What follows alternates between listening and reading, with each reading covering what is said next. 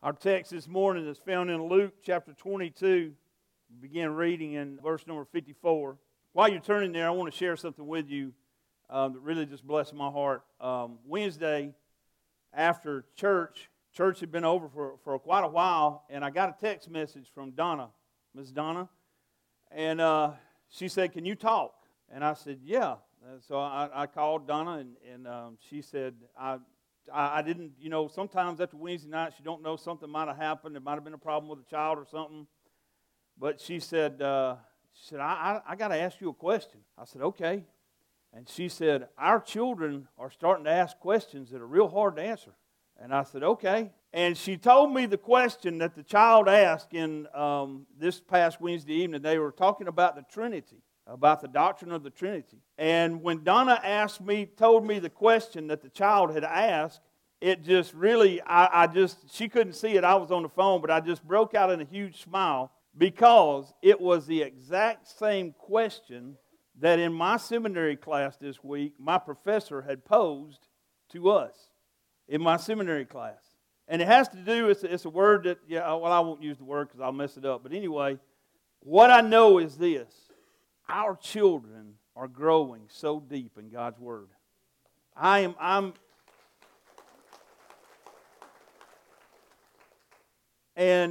Awanas is probably had an impact. The adults who lead our children's church on Sunday mornings tell me now that our children ask the best questions and talk about the lesson and get involved more than they ever have.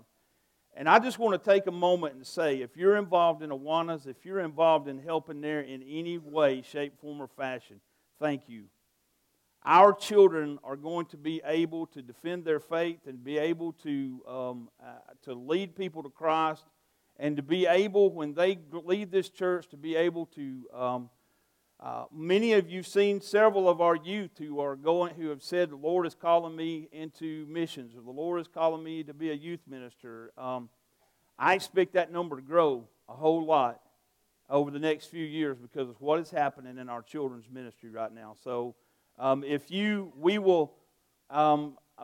will end sometime toward the end of April.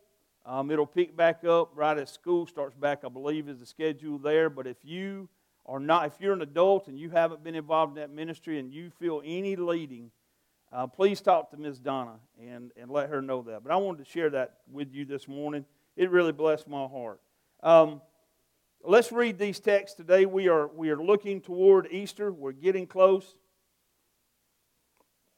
Last week we talked about Jesus declaring to Simon Peter, revealing to his disciples about the cross. This week we stick with Simon Peter and we look at his denial of Jesus. Beginning in verse number 54, it says, Then they seized him and led him away, bringing him into the high priest's house. And Peter was following at a distance. And when they had kindled a fire in the middle of the courtyard and sat down together, Peter sat down among them. Then a servant girl, seeing him as he sat in the light and looking closely at him, said, This man also was with him. But he denied it, saying, Woman, I do not know him. And a little later, someone else saw him and said, But you also are one of them. But Peter said, Man, I am not. And after an interval of about an hour, still another insisted, saying, Certainly this man also was with him, for he too is a Galilean. But Peter said, Man, I do not know what you are talking about. And immediately, while he was still speaking, the rooster crowed, and the Lord turned and looked at Peter. And Peter remembered the saying of the Lord, and how he had said to him, Before the rooster crows, today you will deny me 3 times. And he went out and wept bitterly. Have you ever been rejected? Have you ever suffered the pain of rejection? I was looking at some examples of people who had suffered great rejection and turned that into something positive. Michael Jordan was cut from his high school basketball team. He was told by the coach it was because of a lack of skill. Michael only went on to become the greatest player ever in the NBA. Elvis Presley was told by the Grand Ole Opry manager You have no future in this. You should go back to driving a truck. Steven Spielberg was turned down 3 times by the USC Southern Cal School of Film. Steven Spielberg only went on to make Jaws, E.T., Saving Private Ryan, and several other great movies. And Walt Disney was fired by a newspaper editor because the editor said Walt Disney had a lack of imagination. Jesus was rejected in a much deeper sense. Jesus would suffer rejection here in this story, in these scriptures that we read here. He suffers rejection from probably the one who would be considered to be his closest disciple, Simon Peter. Tim Keller talks about the rejection that Christ takes on during the Easter season. And he says this, he says, "No greater pain has ever been experienced on any level than the hell of Christ suffering in this moment. But why? Because He carried all of that pain, sin, guilt, and shame in those moments, yet on a far deeper level, He was forsaken and punished for us to reconcile us to God." Now, this morning at the front door, if one of you were to shake my hand and to look at me and say, "I never want to see you again. I never want to talk to you again. I never want to be in your presence again," it would hurt. It really would. But if it were Bree who walked to the back door and said, "I never want to see you again. I never want to talk to you again. I never want to have anything else to do with you again," which if you could have been at my house this morning when I was leaving with the wrong outfit on, you might have thought that she felt that way. But if it were Bree who said those words to me, it would hurt much, much deeper, because we've been together now for 22 years and counting. And it's a much deeper relationship than I have with anyone else here. Think about this. Jesus Christ had been with God the Father. They have been together for all of eternity. This forsakenness, this loss was between the Father and the Son, who loved each other from all eternity. All eternity. Jesus, the maker of the world, is being unmade. Why? Jesus was experiencing Judgment Day. Later on, Jesus, in just a few hours, Jesus will utter these words, my God, why have you forsaken me?" It wasn't a rhetorical question on His part, and the answer is this. He did this for you, for me, for us. Jesus was forsaken by God so that we would never have to be. The judgment that should have fallen on us fell instead on Jesus. So, as we begin to work our way toward the cross, we've seen the revelation of the cross in Matthew chapter 16. A little bit before the scripture that we're reading this morning, Jesus was in the Garden of Gethsemane praying. And earlier in John chapter 14, Jesus had made promises to the disciples about the coming of the Holy Spirit. There had been the institution of the Lord's Supper. The Lord's prediction just a little bit before this of Peter's denial, and then the betrayal and arrest of Jesus. And now we come up to the point to where Peter himself has denied Jesus Christ. And we begin by looking at Peter following from a distance. Now Simon Peter is Satan's target. He is the main focus. Outside of Jesus now and the arrest, Simon Peter becomes the main focus of Satan himself. Because Peter is the leader.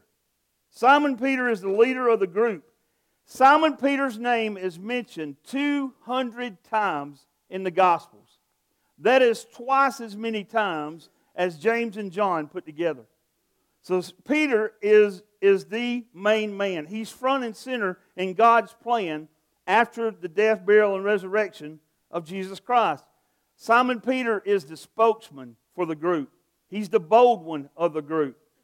Jesus has prepared him differently than He has prepared the other 11. He has spent time with him, pulling him to the side and pouring into him, and also at times rebuking him.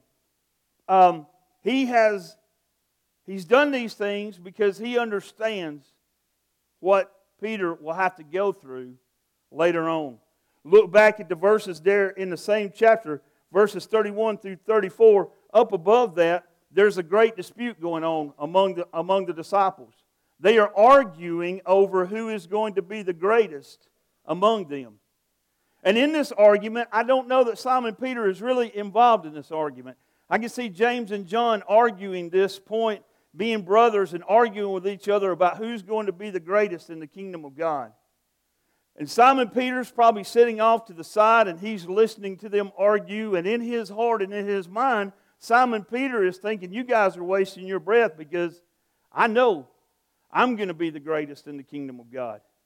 I know how Jesus has poured into me. I know all the time He has spent with me. I know how He has corrected me. I know that I'm going to be.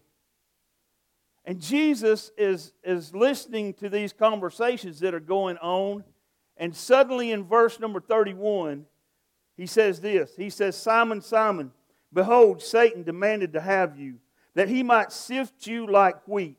But I have prayed for you, that your faith may not fail. And when you have turned again, strengthen your brothers. Peter said to him, Lord, I am ready to go with you, both to prison and to death. Jesus said, I tell you, Peter, before the rooster will not crow this day until you deny 3 times that you know me. He tells Simon Peter, you're going to deny me 3 times. No, Lord, I'm ready to go. I'll go to prison. I'll die for you. According to Simon Peter, later on in 1 Peter 5:8, every single one of us is Satan's target. He says there, the devil, our adversary, goes about like a roaring lion, seeking whom he may devour. Simon Peter is experiencing this now. No matter who we are, no matter what our position, no matter who we are or who we have been, every single one of us is a target for Satan. Think about this, going back to John chapter 1, when Jesus meets Peter for the first time. Andrew has met Jesus, and Andrew is excited, and he goes and gets his brother Simon, and he says, Simon, we have found the one who we believe is the Messiah, the anointed one, the one who has been promised to come to us. Jesus comes and he meets Simon, and what does he do? Meets him for the first time, and he changes his name. Now, what if I was to walk up to you, Penny, and say, tomorrow, you're Penny today, but from now on, you're Marie? You probably wouldn't answer, would you? But Simon knows. Simon knows immediately. Andrew's right. Andrew's right. Simon knows he's in the presence. He's in the presence of the Messiah. When you know that you're in the presence of the Messiah, when you know that you're in the presence of Jesus, you see, my name is still Michael, but I'm not still Michael. I'm somebody different. I met Jesus, and I gave my old life to Him, and I took Him I gave Him my life. I said, here's my life, take it. And He didn't change my name, but He changed everything about me. He changes Simon's name. And now we see here in Luke 22, as He's telling Simon what's going to happen to him, He goes back and He uses this. He says, Simon, Simon. He reverts back to Peter's original name because when he changed his name to Cephas, which we interpret to be Peter, and Cephas means the rock. He says, you're going to be my rock.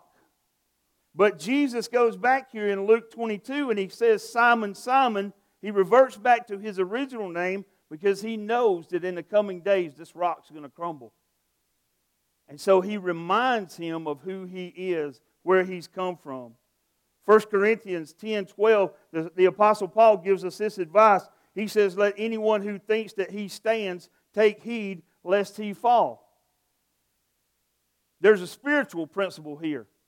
There's a spiritual principle here that says we must always be on guard against Satan's attacks on our lives, We always have to be on guard against Satan's attacks on our lives, but particularly when we are vulnerable physically and psychologically. When we are vulnerable, when we are going through physical and psychological problems, when we have a lot on our mind, when we have a lot of worries and we have a lot of stress of this life, that is one of the places where we have to be especially careful, because that is one of the places where Satan will come in and try to take advantage of where we are physically or emotionally, and he will try his best to trip us up. Simon Peter is in one of those places right now. Psychologically, he has been told, just not long before this, he's been told by Jesus, I didn't come to lead an insurrection against the government. I came to go to the government's cross and die on it for your sins. And Simon Peter since then has probably been psychologically just in shambles. And so Satan here, Jesus says Satan wants to sift you like wheat, which means he wants to grind him. He wants to physically grind him and break him down. But Jesus said this, He said, I have prayed for you. Isn't that wonderful? Right now, Jesus Christ is sitting at the right hand of the Father, and you know what He's doing? He's praying for you. Just as He was praying for Simon Peter, who He loved and who He walked with for 3 years, He's praying for you today to the Father. And that ought to give you the confidence to go into Monday morning and take on anything you've got to take on. Peter, verse 54 says this, it stresses this, Peter was following at a distance. There's indications of him following at a distance. He had self-confidence and he had a high opinion of himself, and he had a low opinion of other people. He knew who he was in God's kingdom. He knew how Jesus had poured into him. He had become very prideful, and now because of that, he's following at a distance. He's also asleep when he should be praying. In verse number 45, Jesus has asked them to watch and to pray for him, and he goes back and he finds Simon Peter is sitting, sleeping instead of praying. Some of you have your eyes closed right now, and I know you're praying.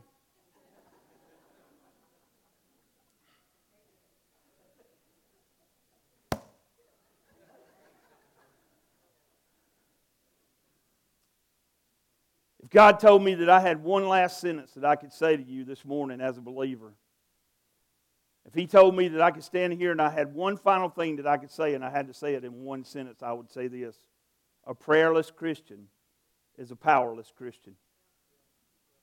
A prayerless Christian is a powerless Christian. If you are not praying, you are giving up the power of God in your life. Paul said in Romans 14:23 that when we don't pray, we are proving that we have unbelief in our hearts. Jesus in Luke 22:40, just a few verses before, said, pray that you fall not into temptation. When Jesus modeled the great prayer in Luke chapter 11 at the beginning there, when the disciples asked Him, Lord, teach us to pray, one of the main key parts of that was, lead us not into temptation. When we are not praying, we are more vulnerable to temptation. So pray. And pray every day. Peter is found here sitting among the accusers of Jesus Christ in verse 55. And he thinks that there's advantages from following from afar. He's thinking, if I follow from afar, I can still kind of keep my eye on Jesus from way over here, but I won't be numbered with the disciples. I just want to blend in. I don't want to stick out as a Christian. I just want to kind of blend in. How many of you are just blending in this morning? You want to know Jesus. You want to be able to pray when you have a problem. But when you're in the world, you just kind of want to blend in. You don't want to stick out. I had people come to me, when I became a Christian, I had people at work come to me and say, oh, hey, that's great, I'm a Christian too. And I was like, what? Only time I've ever heard you use God's name. Amen? Just want to blend in. Don't want to really stick out. Simon Peter's thinking here, he says, if I stay away, I might not get involved in the persecution or the prosecution that's coming. Just a little while before, he said, I'm willing to go to prison and die for you. But now, all of a sudden, he sees what is ahead of Jesus tomorrow, and he knows that tomorrow Jesus is going to suffer and die the cruelest death in all the world, the death on the cross. And now the cross has become a reality to Peter, and all of a sudden Peter says, well, maybe not. I'll just follow from afar, and I won't have to pay any penalty. I won't have to pay any price. The cross is a reality to him now. And the words of Jesus are probably ringing in his head in Matthew chapter 16, where Jesus said, whoever will save his life shall lose it. So now we see the crowd looking for a disciple. In verses 56 through 60, Jesus is at the center of the crowd's discussion here. They are sitting around, they're building fires, and they're sitting around and they're discussing what's going on with this man Jesus. And they're divided here as to who he is. Some of the people think that he's just a lunatic. Well, we've seen these other people come. We've seen these other people come and say that they were the Messiah, and they led groups of people astray, and they were all crazy, so Jesus must be a lunatic. Others were saying, well, maybe he's a liar. Maybe he was just saying all these things and doing all these things. Maybe he was just lying, and now he's got to pay the penalty for that lie. Maybe before this is all over, he'll admit that he was lying, and he won't have to go to the cross. But there were probably a small group there that was saying, no, he's the Lord. I witnessed what he did. I saw what he did. I know who he is. He's the Lord. Do you know that the crowd is still divided today? The crowd is still divided today. Jesus is still the most divisive name on all the earth. He's still the most divisive name on all the earth. Pope Francis got on a plane last week and flew somewhere to tell Christians that they needed to be more tolerant of Muslims. Well, Pope Francis wants to impress me. He'll fly to Iran and tell them to be tolerant of Christians. Sorry.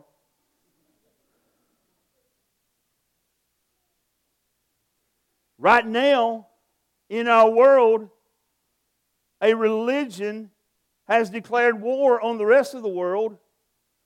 And our college campuses are telling our kids, hey, be tolerant. Be tolerant. Right now, all these things are going on. I read an article just this morning. Columbia Law School is encouraging their law students to spend a day learning how to meditate in a Buddhist fashion. But if I were to go to Columbia Law School and I would just say to them, hey, I want to come here and I want to talk about Jesus, I would be told that I was hateful and intolerant. Am I right? Jesus is still the most divisive name on all the earth. But you want to know what? He's the only name that matters. And someday He's coming back in His glory, and He'll be King of Kings and Lord of Lords. And every knee will bow and every tongue will confess.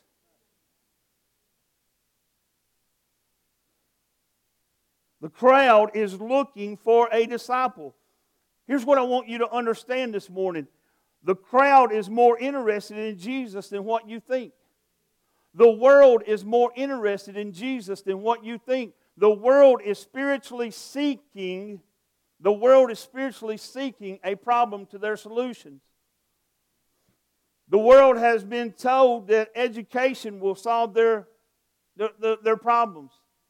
And we go and we get a degree, and then we get a master's degree, and we get a doctorate, and we still have problems in this world if we don't have Jesus. The world has told us that government will solve all of our problems. And we as Southern Baptists have bought into it so much that since the 70s, we've spent more time trying to elect presidents than we have trying to tell our neighbors about Jesus, and the world's in the government's in just as bad as, or a worse shape than it was before we got involved in it. Without Jesus, there is no answer. And the world is more interested in Jesus than what you realize. We're in a weird situation. We're in a weird place in the church today, in the world of the church. It's a situation that probably 20 or 25 years from now, our seminaries will study where we are right now. We're leaving the era of the megachurch. There are only a few of the megachurches that are really thriving the way that they were maybe 10, 15 years ago. Saddleback was the first one of those, and it spread. People followed their formula, and now, there was this big, huge megachurch explosion. Now it's multi-campuses. We don't want to have the megachurches anymore. We want to have one central church, and we want churches to go all over, and we want to plant churches, which I have no problem with. I have no problem with either. But I think what we will study most is where we are right now. And I think the word that we will look at more than any is the word relevant. Because we have used that word, and I used to be one of them. Hand to God. I used to be one of them. We've got to be more relevant. We've got to be more relevant. We are trying to design a church to reach people who are living in a world that they want to find an escape from, and we're trying to design the church to look like the world that they're trying to escape from.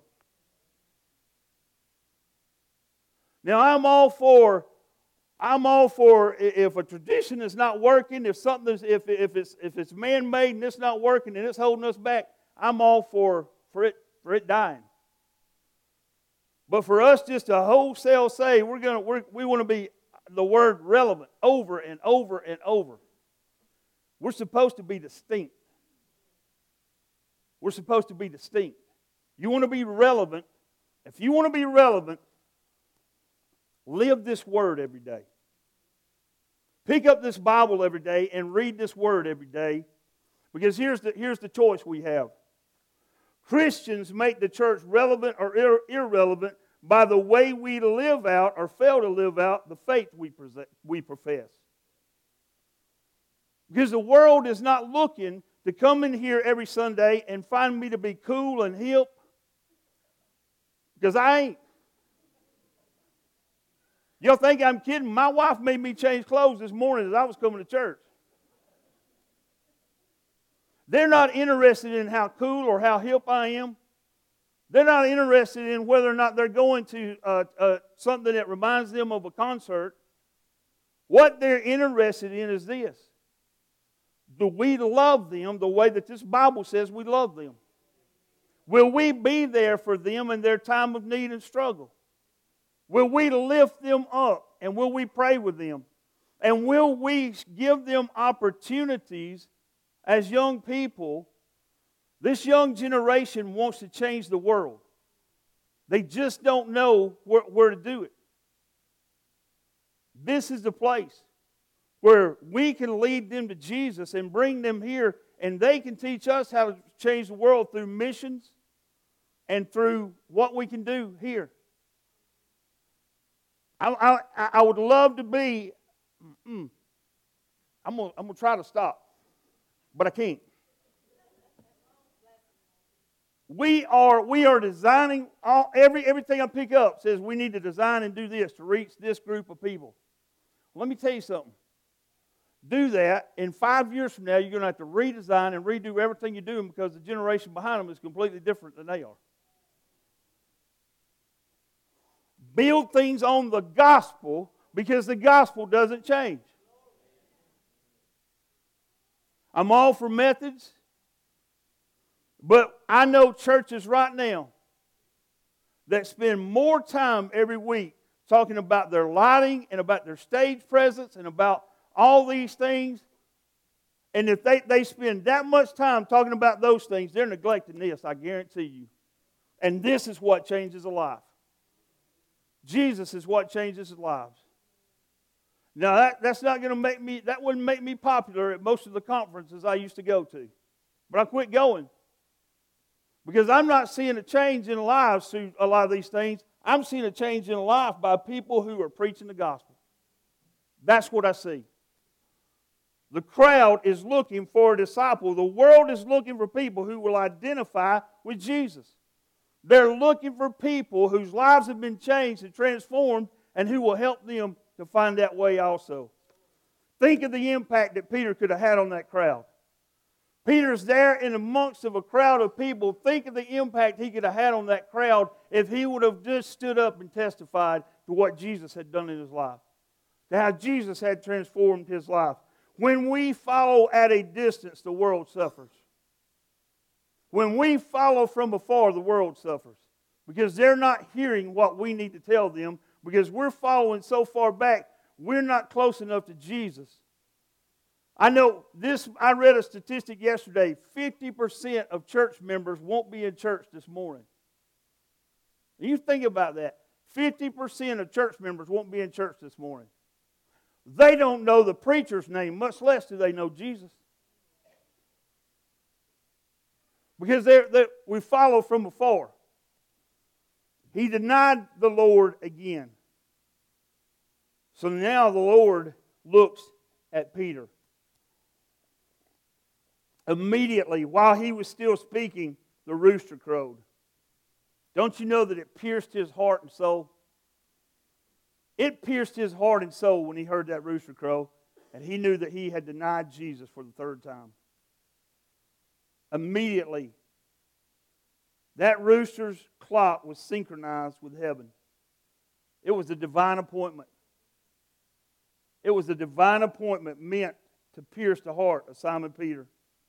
It was only a crow, but to Peter it meant conviction. What's bringing conviction to your life this morning? What is it that God may be speaking to you about this morning? What is He bringing conviction to you about this morning? I would beg you this morning to settle it with God immediately. And then we come to the crux of this matter. The Lord turned and looked at Peter. Jesus looked at Peter when he denied Him, and Jesus looked at Peter when the rooster crowed. Can you imagine when their eyes connected with each other? Can you imagine what was in Simon Peter's heart at that moment? The shame, the guilt that was there. What was in that look? Now, if it had been any other person looking at Peter in that situation, it would have probably been a look of anger, a look of reproach, a look of condemnation. But it wasn't, because this was Jesus looking at him. And in that look, at that moment, there was grief. There was grief about this relationship that was stressed and strained at this moment. There was grief there about in Jesus' heart. And it showed in the look that he had. But there was mercy. And there was tenderness. And there was compassion for Peter. Because Jesus loved him.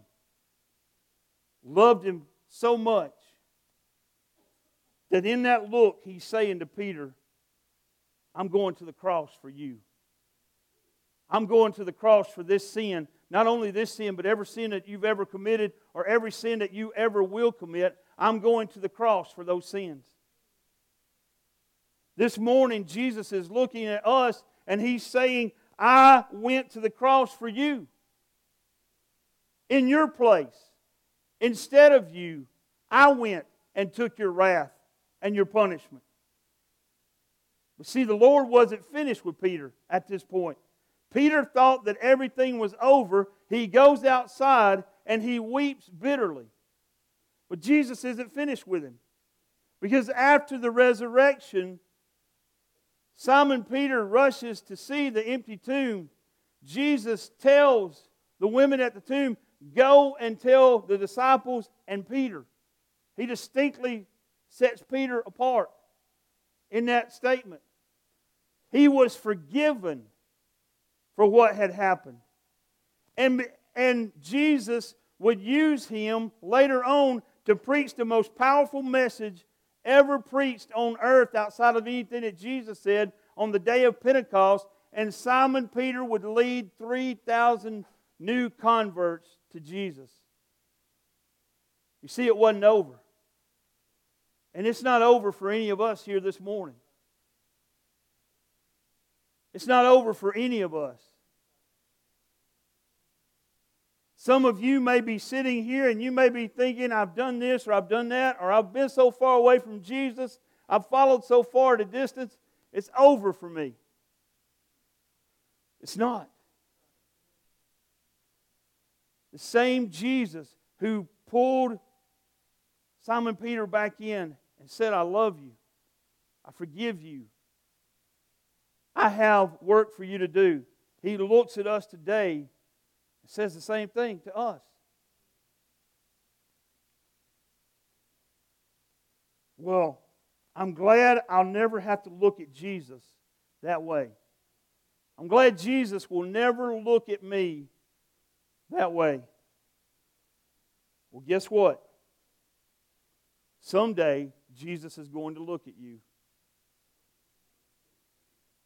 Someday, Jesus is going to look at every person who's ever lived.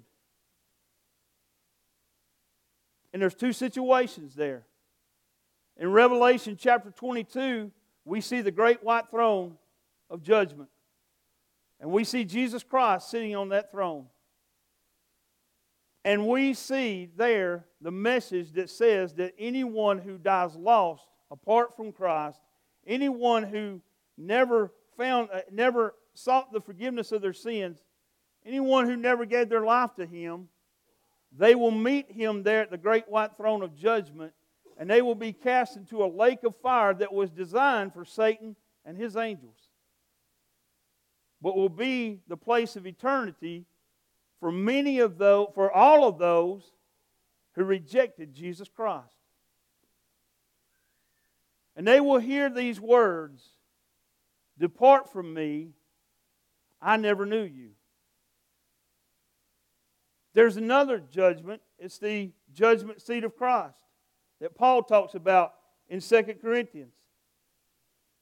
And there, those of us who did give our lives to Jesus, who did get forgiveness of our sins, we will meet Him there. He will look at us, and what will happen there is we'll be judged on how we lived as a Christian. And many there that day will hear these words, "Well done, good and faithful servant." Those are the words that I long to hear at the end of this life. Because this is what's important. I made this statement earlier, and I want to close with this statement. Jesus was forsaken by God so that we would never have to be. And the judgment that should have fallen on us fell instead on Jesus. Jesus was rejected here in Luke chapter 22. He was rejected by one of His closest friends on this earth. And it hurt. But Jesus knew what was going to play out. And He knew that He'd have an opportunity again with Peter. And He knew that Peter would go on and he would no longer be afraid of facing the cross. But one day he would be martyred on a cross. And he would tell the Romans who were going to crucify Him on that cross, "I'm not worthy to be crucified in the same way as Jesus. Turn my cross upside down." Simon Peter went from being ashamed of Jesus and following at a distance to being, as you see in the book of Acts, up into the 15th chapter, to being the leader of the Christian movement. And to being one who led countless thousands of people to Jesus and who established churches and who did great works for Him. Although He had rejected him at that moment and hurt him deeply. The greatest hurt that Jesus could suffer today would be for you to reject Him. The greatest hurt that He could take today would be after what He has gone through for you on the cross at Calvary, for you to say today, I'll wait till another time. Not today, maybe later. Or I don't really need that. That's not what I need in my life. That rejection would hurt him more than the rejection of Simon Peter or the rejection of those who stood around the cross that day and mocked and laughed at him. I would encourage you today that if you're here and you don't know Christ as your Savior, I would encourage you today that in this time of invitation and worship, that you would declare, I want to follow Jesus. I want to give my life to Jesus, and I'll gladly give it to Him and allow Him to use me in any way possible. Mike is coming now to lead us during this time. I want you to reflect on what we've talked about here this morning and to make a decision as to what you will do.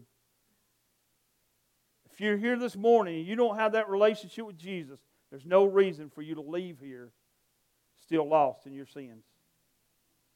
Would you stand? Father, thank you for this day. Thank you for the opportunity to preach your gospel. Father, I pray this morning and I ask you, speak into our hearts. Holy Spirit, move in this place. If there are people here that you're dealing with this morning, give them the courage to move and to say, I want to know Jesus. Father, there may be those here today who need to follow through in believers' baptism, who need to follow through with membership, be united with a church that wants to make Christ known in every neighborhood in this city. Father, whatever it is, I pray that we use this time wisely and give it to you. In Jesus' name.